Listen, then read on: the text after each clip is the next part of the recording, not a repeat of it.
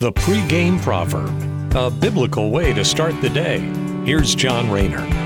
Wrapping up Psalms 3 today, and we recall David here is about to be overthrown. David was king at the time, and his own wicked son Absalom is trying to stage a coup. And so David is in retreat now, but he's got legions of armies that are chasing him.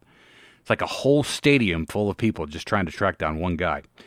And you think about it, we tend to get pretty rattled whenever we have conflict with one or two people, be it in the car, you got road rage, or bumping into somebody the wrong way in line at the supermarket, or maybe a terse exchange on social media. And that can shake us up. Imagine what it was like to have tens of thousands of people calling for our head. And that was the case with David, which is clearly enough to send anyone into a panic. But David does not panic. Instead, he humbles himself before God and subjects himself to the fact that David is one of God's righteous people. And God, who is supreme over all, is going to see David through this. So David need not worry about all the people that are chasing him. And that is exactly how we open up today's reading. Psalms chapter 3, verses 6 through 8.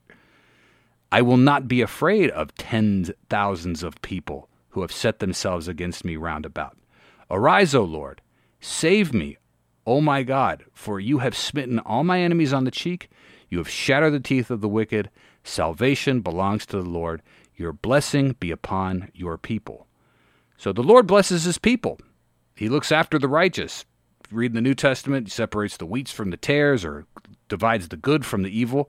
And God is always going to watch over his people. And David knew that as long as he believed and trusted God, he was going to survive his enemies. And you look at the historical narrative, David did indeed escape. It was the son who was chasing David, Absalom, ended up getting stuck in a tree somehow and was later impaled by one of David's subordinates. And David would end up returning to his kingdom and ruling it because God watched over David. And David wisely trusted God. And that's what we should do when we're encountering conflicts. Maybe not having a whole stadium full of people chasing after us, but some bad season that comes into our life. Just remember that this was all planned out eons before we even came into existence, and God is going to see us through that and whatever comes next.